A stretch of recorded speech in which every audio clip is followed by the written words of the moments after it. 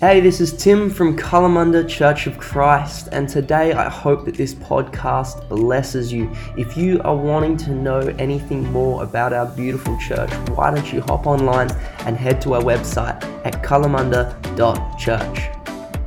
I believe that when God gives us a pretty clear command in the Bible, we're meant to follow it. I know there are some grey areas, but there's some pretty clear commands in this passage of Scripture. So Ephesians 5, starting from verse 15. Be careful then how you live, not as unwise, but as wise, making the most of every opportunity because the days are evil. Therefore, do not be foolish, but understand what the Lord's will is. Do not get drunk on wine, which leads to debauchery. Instead, be filled with the Spirit, speaking to one another with psalms, hymns, and songs from the Spirit. Sing and make music from your heart to the Lord. And another interpretation of this says, don't be drunk with wine, because that will ruin your life. Instead, be filled with the Holy Spirit. And there's a pretty clear instruction in there. There's actually two. One is don't get drunk because it leads to debauchery, but the other one is be filled with the Holy Spirit. And today we're not going to be living on the first one because that's a sermon for another time. We're talking about being filled by the Holy Spirit. Now, it wasn't a suggestion. It simply says be filled. And so if you're a believer today and you've come into this place and you're like, well, I think the Holy Spirit was dead and for then, oh my gosh, you are so wrong. The Holy Spirit is alive and well and he is moving. But let's talk about being full. Because each one of us, I know there's a bunch of young adults, even if you're not a young adult anymore, you're in the room and you have had the experience of being broke as a badger. Am I right? Yeah. Clay's still he's still broke. But we've all had that experience where your friends are like, let's go out to lunch and we're going to a cafe or to like Zambriero's or something and you're sitting in the corner going, maybe we could split a roast chook from Coles and we'll measure it up. Whoever eats the most pays the most. Or you're sitting there going like, we'll go to Macca's or Hungry Jack's and we'll eat off like the penny savers, like those cheesy those gross cheeseburgers that have like been sitting there for 3 years. They've upped their standards, but yeah. Or the $1 chips. But see, the problem with this food, right, is that it does leave you wanting more, right? Doesn't matter if you eat a Hungry Jack's meal, like an hour later, after the brick that was in your stomach has actually digested, like you are craving more greasy, yucky, disgusting fast food. And it's a science that they've got these days. I don't know if you recognize, but when an old person says they don't make things like they used to, they are actually true. And they are completely right because washing machines these days are made to break. So they're made to break within, if not a year, within 2 years because they want you to replace the parts or to buy a new washing machine. That's the idea, right? It's this consumer mindset. And social media is programmed so that you need to come back and get more. It's programmed so that you're always wanting more. Songs these days, the lyrics, the beats, it's always working so that we need to go back for more. And relationships these days. The sad thing is the culture of this world and relationships, they're designed so that you need to go back for more. You need to go back for another because once the freshness wears off and once the honeymoon's gone and you've actually got to commit, it doesn't seem fun anymore, so you need to go back for more. And unfortunately, it is the state of our world where you're not left full. And I recently got to the end of my teaching degree. And I got to the end and I thought there was going to be this epiphany moment, right? Some people might think this when they get to the end. I know Beck thought the exact same thing. You get to the end of your degree and you're like, there's going to be an epiphany moment where I finally realized, I was meant to be a teacher and this is awesome. And I feel so proud about what I accomplished. And I got to the end. And the first thought that came over my mind, apart from I'm done, finally I can finish studying, was have I wasted the last 6 years of my life? Because in that exact moment I got to the end and Lisa was like, no, Tim. But I got to the end and I was like, have I wasted? Because this isn't what I want to do. Have I just spent the last 6 years just doing something that it didn't leave me full, it didn't leave me satisfied? And I realized that it doesn't matter how much I strive. If it's not God designed, then it is going to leave you empty. It is going to leave you hungering for more. And so, thank you, there we go. The first bit of actually feedback I've got. But looking at the context of this letter, I want to have a look at a little bit about the man Paul. Because he compares, believe it or not, if we could get that first scripture back up, the first slide. if we actually look at this is an analogy and a direct comparison between the Holy Spirit and wine. It says, don't get drunk on wine, instead be filled with the Holy Spirit. So it's either one or the other. And to me, I feel like he could come up with some better analogies than comparing God to alcohol, because I don't think they're really in the same realm. It doesn't seem too smart to me. But believe it or not, Paul is a ridiculously smart man. So Paul was a Pharisee, and if you're not sure what a Pharisee is, basically they just knew the law inside and out. They would be religious teachers. They were the ones that understood what was going on with the scriptures. They understood the scriptures. They knew them. Like, to be a Pharisee, you actually needed to just have memorized. And so the regular people, they had no clue what the scriptures were saying. The Pharisees were the ones that told them. So he was a smart man. He was a learned man. And so he's finished being a Pharisee. He encounters Jesus. And up until this point, he's sitting there thinking, I'm going to be amongst other Pharisees. I'm going to be with the Sanhedrin. I'm going to be preaching, and I'm going to be teaching to those who are learned, to those who can understand what I'm actually saying. See, when the apostles kind of split and started going on a lot of missionary journeys around, right? Paul should have been the one they left in Jerusalem with the learned people, because Jerusalem was where it all came together. But God sent him where his ministry qualifications, where what he had done meant absolutely nothing for him. It didn't matter that he was the smartest guy in the room. He was sent where God needed him. And Paul was preparing for this up until this point his whole life.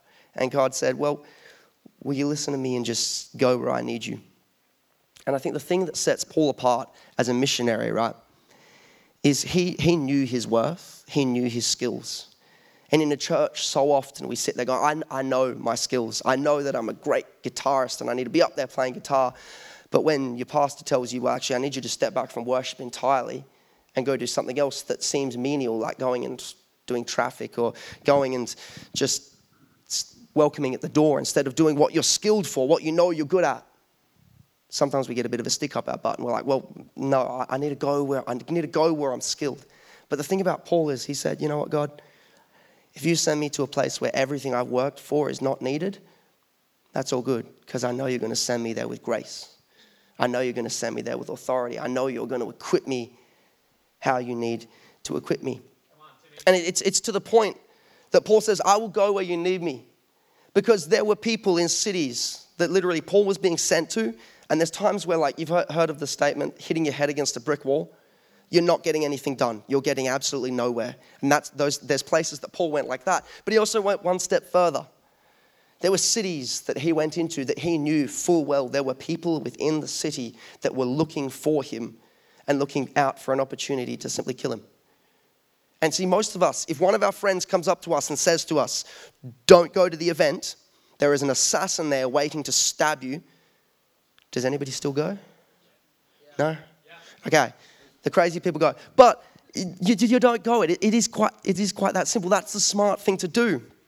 But on the screen behind me, when he heard this, we and the people there pleaded with Paul not to go up to Jerusalem. So he's just been told there is someone waiting there to kill you. They are waiting for you. And then Paul answered, why are you weeping and breaking my heart? I am ready not only to be bound, but also to die in Jerusalem for the name of the Lord. When he would not be dissuaded, we gave up and said, the Lord's will be done. See, Paul doesn't rely on his smarts. The reason he was with the Gentiles is he said yes. The reason he was in a place that he thought, I'm sure in his brain, he's like, well, I'm qualified to be here in Jerusalem. But he went where he's needed, to the Gentiles, to go preach to the people who it was thought, they're not worth your time. You should be preaching to the Jews. But he went where God needed him.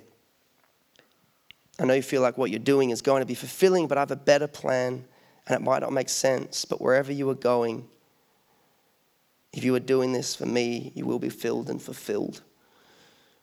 But God left Peter with the Sanhedrin. So a lot of you, when I say Peter definitely had no right to be there, a lot of you will probably think, well, Peter's the man. He was like Jesus' right-hand man. Peter was actually a fisherman. And now for Peter to be a fisherman, it actually meant that he was dumb. Yeah! There's hope for Nick yet. But it actually meant that, he was not the smart kid that you sent off to school. He was that kid. He was that kid who you didn't send to school. You'd be sent out into the field to work in the field. You'd be sent to just plow, or you'd be sent to go be a fisherman. And he was that son. He was not the one that would become a rabbi. He was not the one that you sent to learn. Yet Peter was the one that was left with the Sanhedrin in Jerusalem to actually do the work, while Paul went and preached and wrote these letters all around the area. And how good is it? And it's amazing that it's not your earthly knowledge or your perceived capacity that qualifies you to preach the gospel or to be effective for God. It's the grace and anointing that God provides that qualifies you. So I'm going to say that again. It's amazing that it's not your earthly knowledge or perceived capacity that qualifies you to preach the gospel or be effective. It is the grace and anointing God provides that qualifies you. So I just wanted to challenge, I don't know who it is, but there's somebody in the room.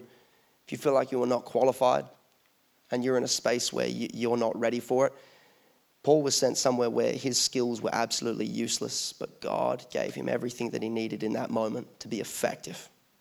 And God will do the same for you. But back to Paul's letter. So he says, don't be drunk, but instead be filled with the Holy Spirit. Now, I've got to be honest, I have made my mistakes with alcohol. I've been 18 years old.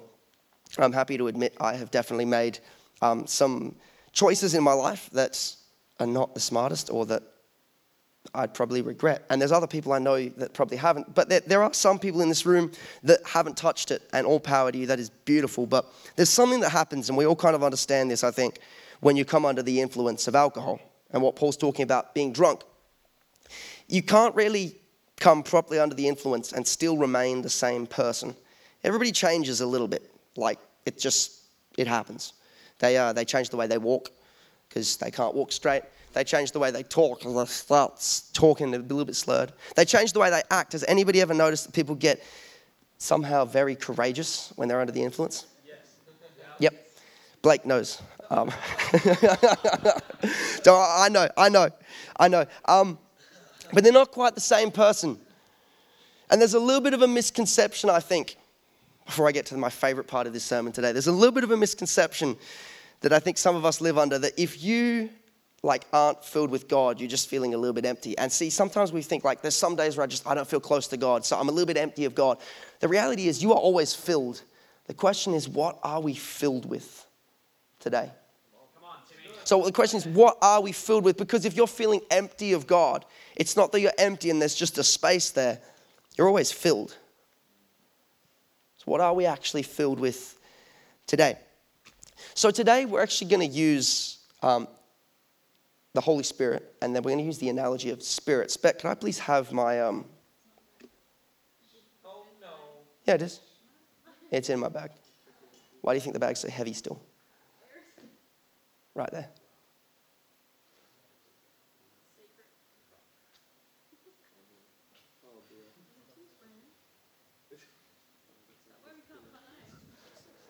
It's not there, because I moved it earlier.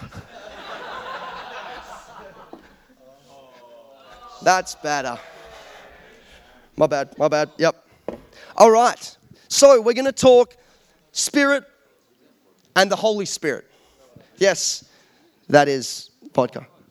But let's talk about what Paul was talking about. See, vodka is referred to as a spirit. And when people partake of this spirit, they change. See, there's not one person in this room right now that could drink even what's left. We can all see it's about halfway. There's not a single person that could drink that and remain the same. Not a single person. You would not be walking straight. You would not be talking right. You would not be acting the same. You could not partake of this. Even probably even half of that, and you would be changed. It changes the way we talk, but here's the issue. And this might challenge you a little bit. If it does, brilliant. I feel like these days we have more respect for the potency of what's in this bottle than we do the person of the Holy Spirit. So let me explain that, right? So there's nobody in here that would neck this bottle right now and then be able to walk the same. Also, you wouldn't neck this because that would not be safe. That would just be stupid. Yet, So the way we drink this, right, is you've got a shot glass and you take a shot, or you take a sip. You take a small amount so that you can slowly control the amount that is going into your body, right? Yet we've got so much respect for that, yet recognizing that the Holy Spirit has the wonder-working power to change our life and change and alter our eternity. Yet a lot of us, a lot of the time, myself included, each week, are willing to just sip of the Holy Spirit. See, for this to actually change you, you've got to get enough in you. I can take a sip of this. It's not going to do anything. And I can take a sip of the Holy Spirit. But if I've only taken a sip, what's filling the rest of me? See, what's filling the rest of me? So we get, do you get where I'm going? Where I said, we've got more respect for this. Because we'll administer this slowly because we know the effect that it can have. But why are we doing the same thing to the Holy Spirit? See, we hinder the conversation at church services because we have this time of worship. And I'm about to step on my own toes here. We have this time of worship where we get close to God and we start to feel the presence. And then that's the only sip you get because the preacher needs to preach now. It's time to stop. Or we go afterwards and it's like, oh, gee, I'm just loving the presence of God. But Sunday lunch, I'm so hungry. And my goodness, Mason and Bird is calling right now, that fried chicken burger. And all of a sudden, you're out of it, you're off. See, we hinder the impact of God because we're only sipping. See, and I want us to ask the question today, because I'm not against preaching on Sunday, and I'm definitely not against Sunday lunch. I want us to ask the question, am I limiting my time to drink deep of the Spirit of God? And let Him minister to me because I am only allowing snippets of my life to be impacted. I don't know about you, but here on Pentecost Sunday, I'm not here to be a sipping saint. Trademark. I'm not here to be a sipping saint. I don't want to sip of the Holy Spirit. I want to be radically and fundamentally changed from the inside out as I drink deeply of the Spirit with a full immersion. I want to be filled to the brim. Because the Holy Spirit, when He's able to come on us and fill us entirely, when we're not leaving any reservations. James had an amazing sermon at youth where he talked about being sold out for Jesus. And see, when you go to a shop and his favorite lolly was Killer Pythons, is sold out, you can't actually get anything else. There's nothing there to get at. And so when you are sold out for Jesus, the devil's got nothing to hook himself into. There's no flesh for him to grab at. There's no, he's got Killer Pythons in his hand. But there's nothing left for him to grab at. So when we're sold out for Jesus, when we're sold out for the Holy Spirit, there's nothing left for Him. So today, I don't want to be a sipping saint because the Holy Spirit, He changes the way we walk. I mean, when somebody drinks of this, enough of this, it changes the way they walk. And we've all seen those videos, the RBTs, where the people have to walk in a straight line. And if you've ever watched somebody who's drunk, they can't walk in a straight line. Or there's that really funny one about that like Texan cowboy guy. Has anybody seen that one? Yeah, you know the one where he's like, and then he does the dance. He's like, and you do the, yeah, all right, you know what I'm talking about. But they can't walk straight. See, spirits will make, and also, sorry, disclaimer, I should have given this. When I'm talking about spirit and the spirits, it's not just alcohol that we're talking about here. See, it says don't get drunk on wine because it leads to debauchery. It will ruin your life. There are a million other things that will ruin your life. So I'm talking about the way of this world. I'm talking about the devil's influence in our lives. When we give in to the spirits of this world, this is just my analogy, and it's good because it's an image. But when we give in to what the devil's got and what culture says how we need to live, that's when things start to change. Because just as much as the Holy Spirit can change us, this world can change us. And see, the spirit or things of this world, they'll make you walk crooked. But the Holy Spirit will make you walk Christ-like.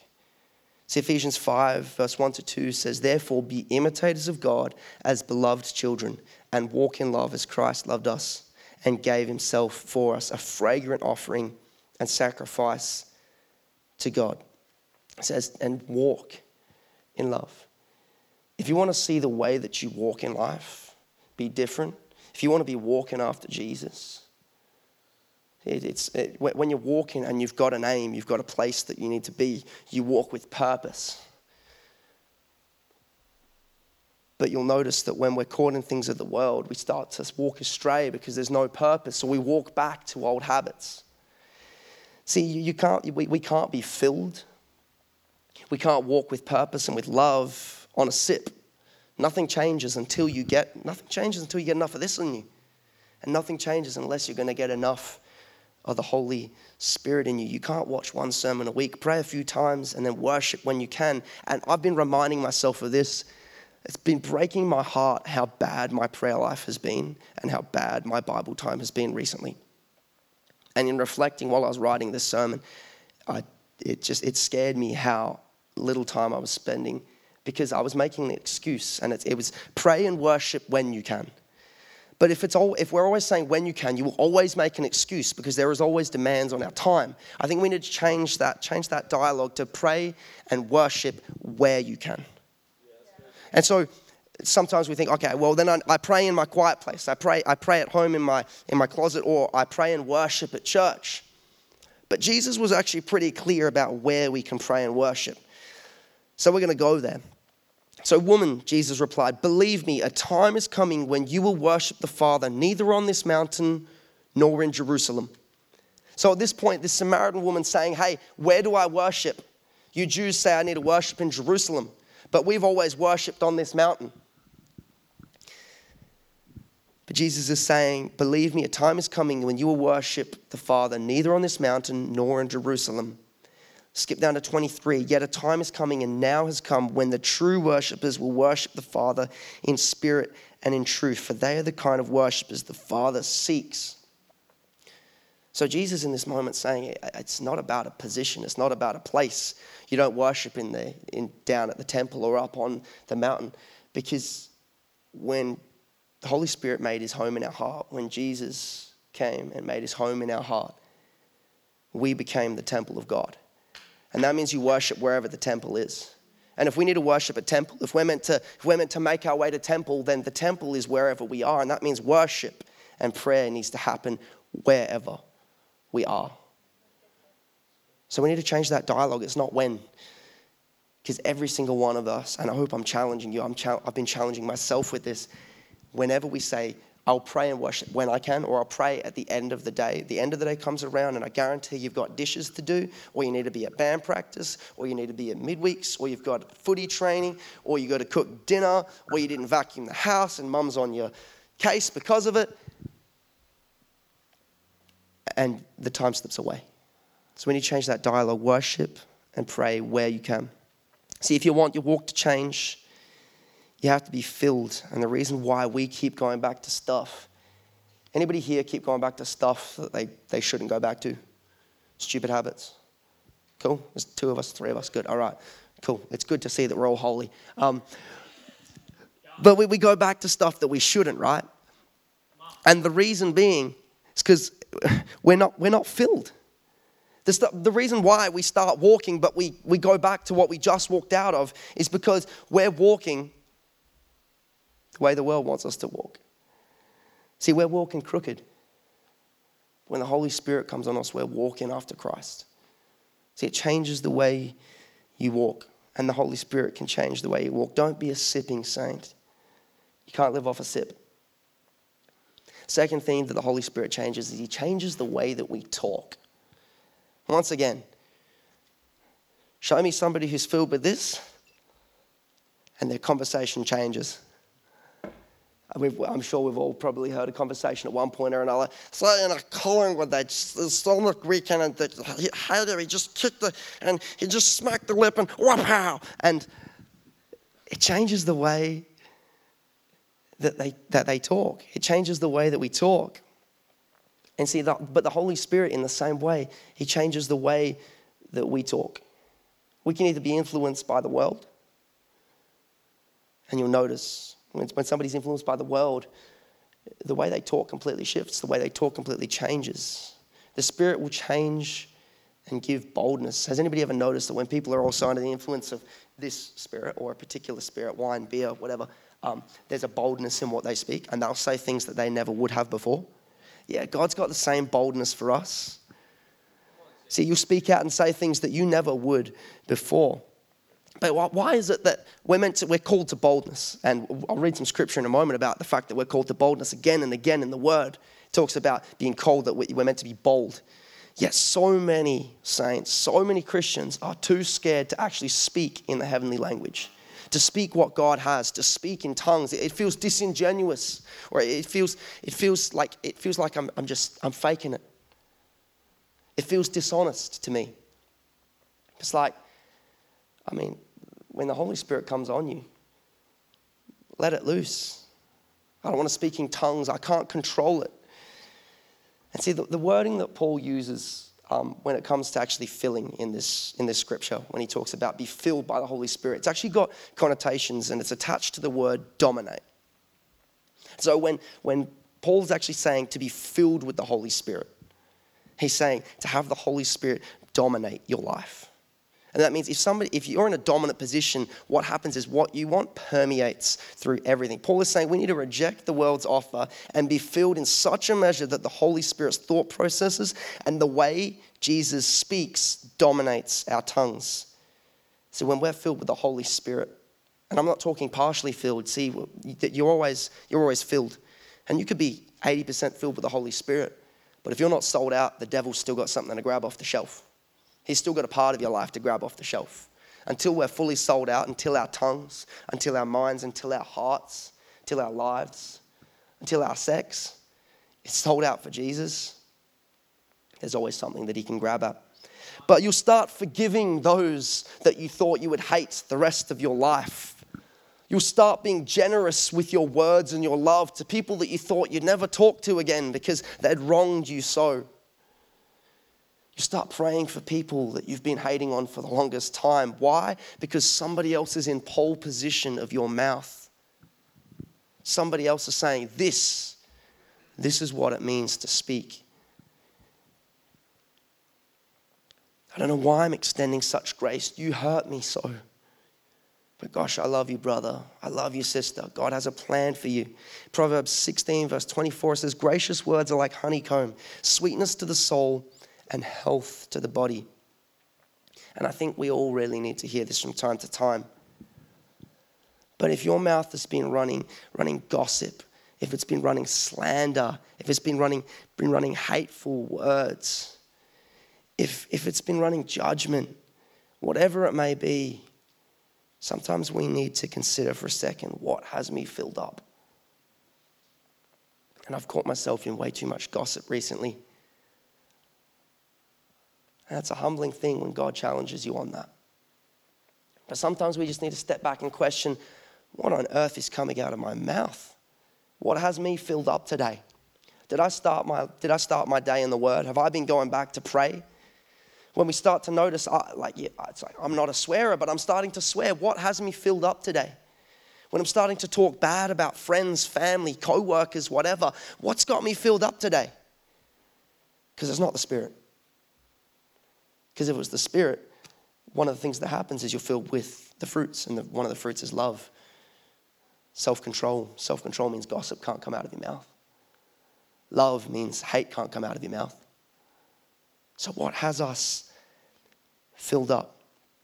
See, we need to be dominated by the Holy Spirit. Our words need to just be permeated with the Holy Spirit, and that can't be done with a sip. That can't be done. If I take a sip of this, my voice probably will die because it'll just kill my throat. But it's not going to change the way you talk.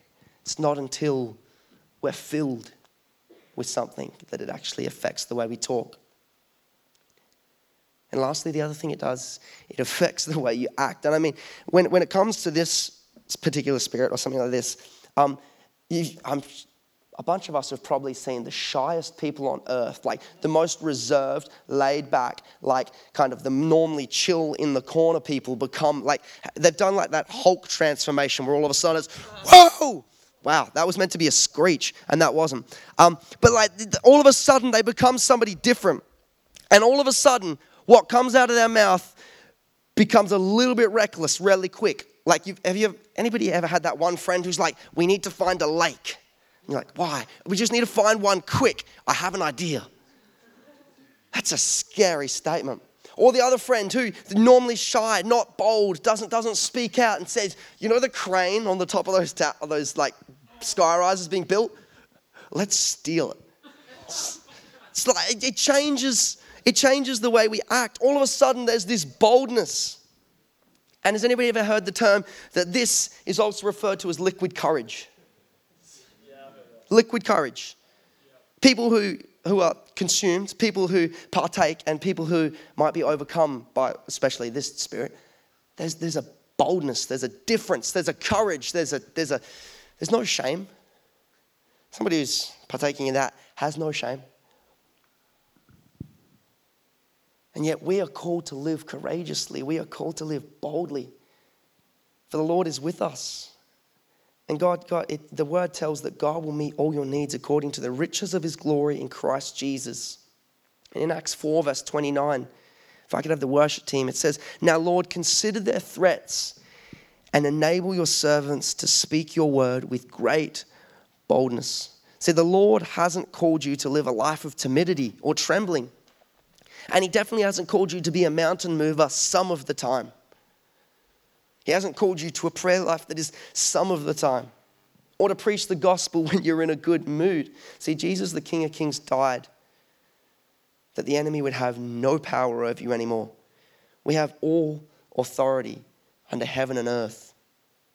And that means there should be boldness that comes with it.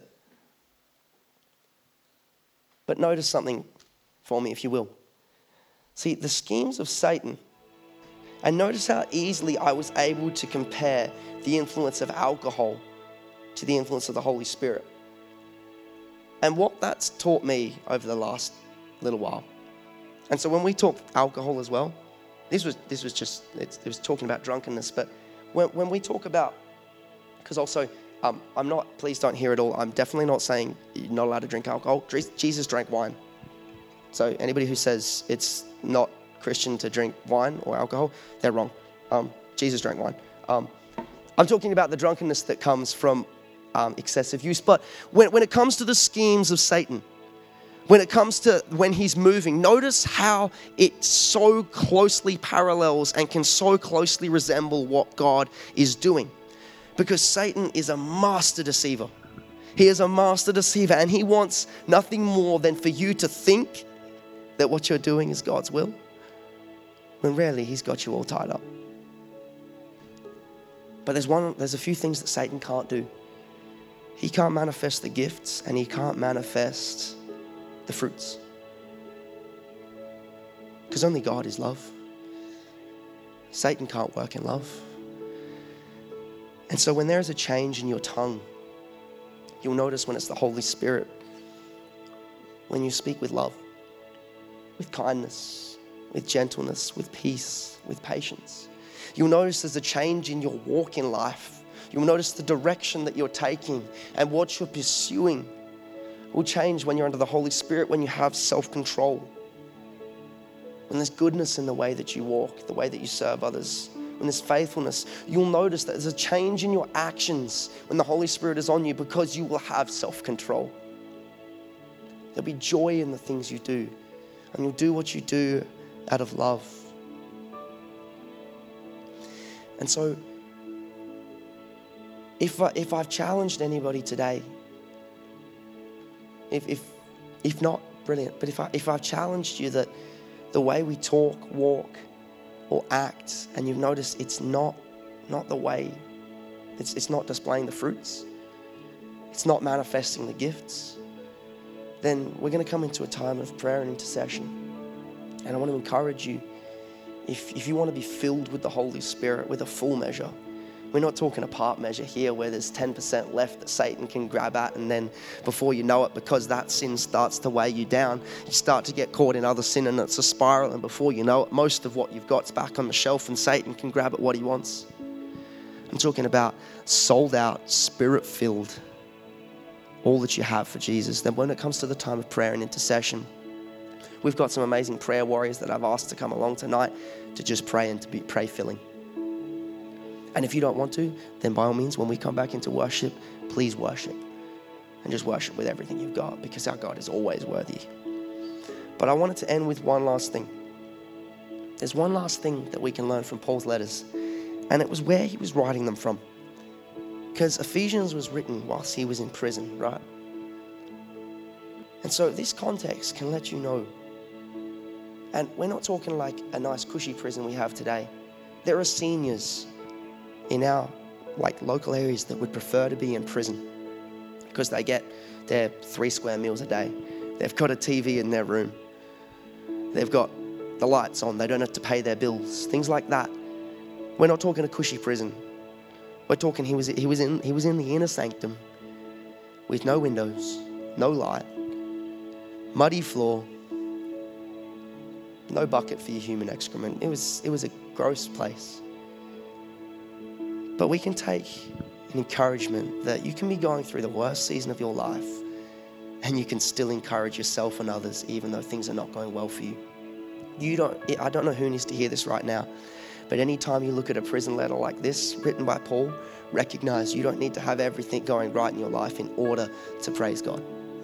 You don't need to have your bank account filled in order to praise God. You don't need to be able to afford the petrol in your tank to praise God. You don't need to have your life goals in order to praise God. You don't need to have passed your degree. You don't need to have passed that unit to praise God. You can praise Him in the middle of your circumstances, your trial and your test, wherever you are right now, and watch your mindset change. But hey, can we bring the lights down in this place, and we're just gonna come into a time of prayer. And if anything that I've said has hit home, if you're in this place and you're like, well, I've never been filled with the Holy Spirit, I don't know what it's like, then I'd encourage you in a moment as we come up to worship. Please come up. Just in this front space here, we've got a nice big space. And we're just gonna have the team pray with you. And God can manifest in any way that He wants, in your body, in your mind. If there's peace that floods you, awesome. If in that moment you start to be overcome in different ways, it's okay. You are in a safe place, I promise. In that moment, the enemy's not working in your life. You've got devoted prayer warriors around you that are just praying that the Holy Spirit would encounter you. So if it's something different, that's okay. Relax and just be at peace in the presence of God. But guys, we don't need to be qualified. God qualifies us. He qualified you because He died on the cross, because He loved you that much. And if today you're wanting to change the way we walk, the way we talk, the way we act, then I want to encourage you, don't leave anything on the shelf.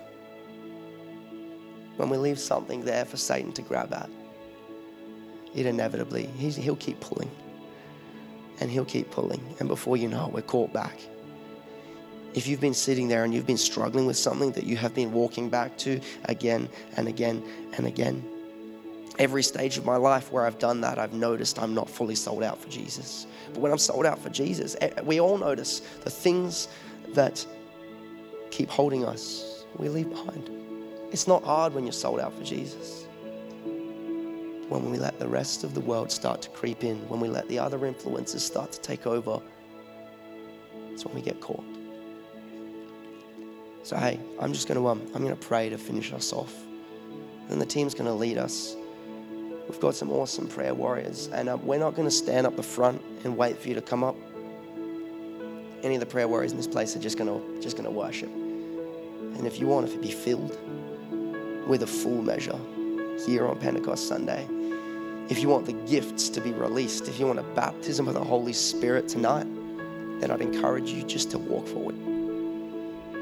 And we'd love to just pray with you in this space. But as well, my final challenge before I pray, lots of challenges. I talked about before, don't be a sipping saint. And that we can sometimes just limit what God's doing because we've got someplace we need to be. It's 6:45 and we're meant to end at 7. But I'd encourage you, if you're wanting change and if you're wanting the Holy Spirit to impact and encounter you, then your timeline needs to just go out the window.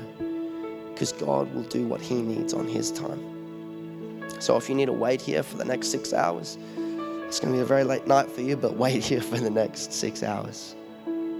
Take the time and let God do what he needs to do in your life. Because, hey, one of those fruits that Brad talked about this morning, I love that we're doing Holy Spirit series. One of the things was patience.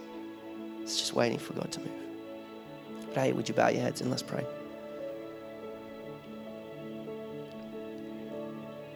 Father, we ask right now in this space, would you just come and encounter us? God, we're desperate for your presence. We're desperate for filling from you. We're desperate for you.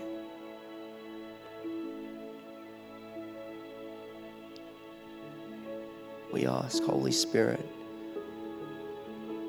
start prompting us even now. And I'm getting a stirring in my spirit right now. There's somebody who wants to come up, but feels like it's just going to be weird and they don't want to do it.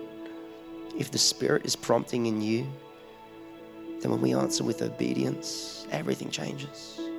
There's nothing awkward and weird about saying yes to God. But Father, would you have your way in this space?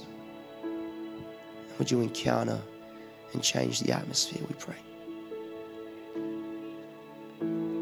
Have your way, we ask, Lord God. In Jesus' name, amen.